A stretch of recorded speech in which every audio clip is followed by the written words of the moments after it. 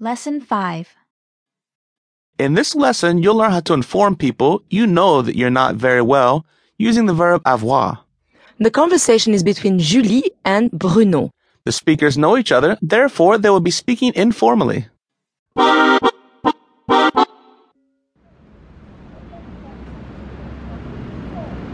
Bruno, ça va?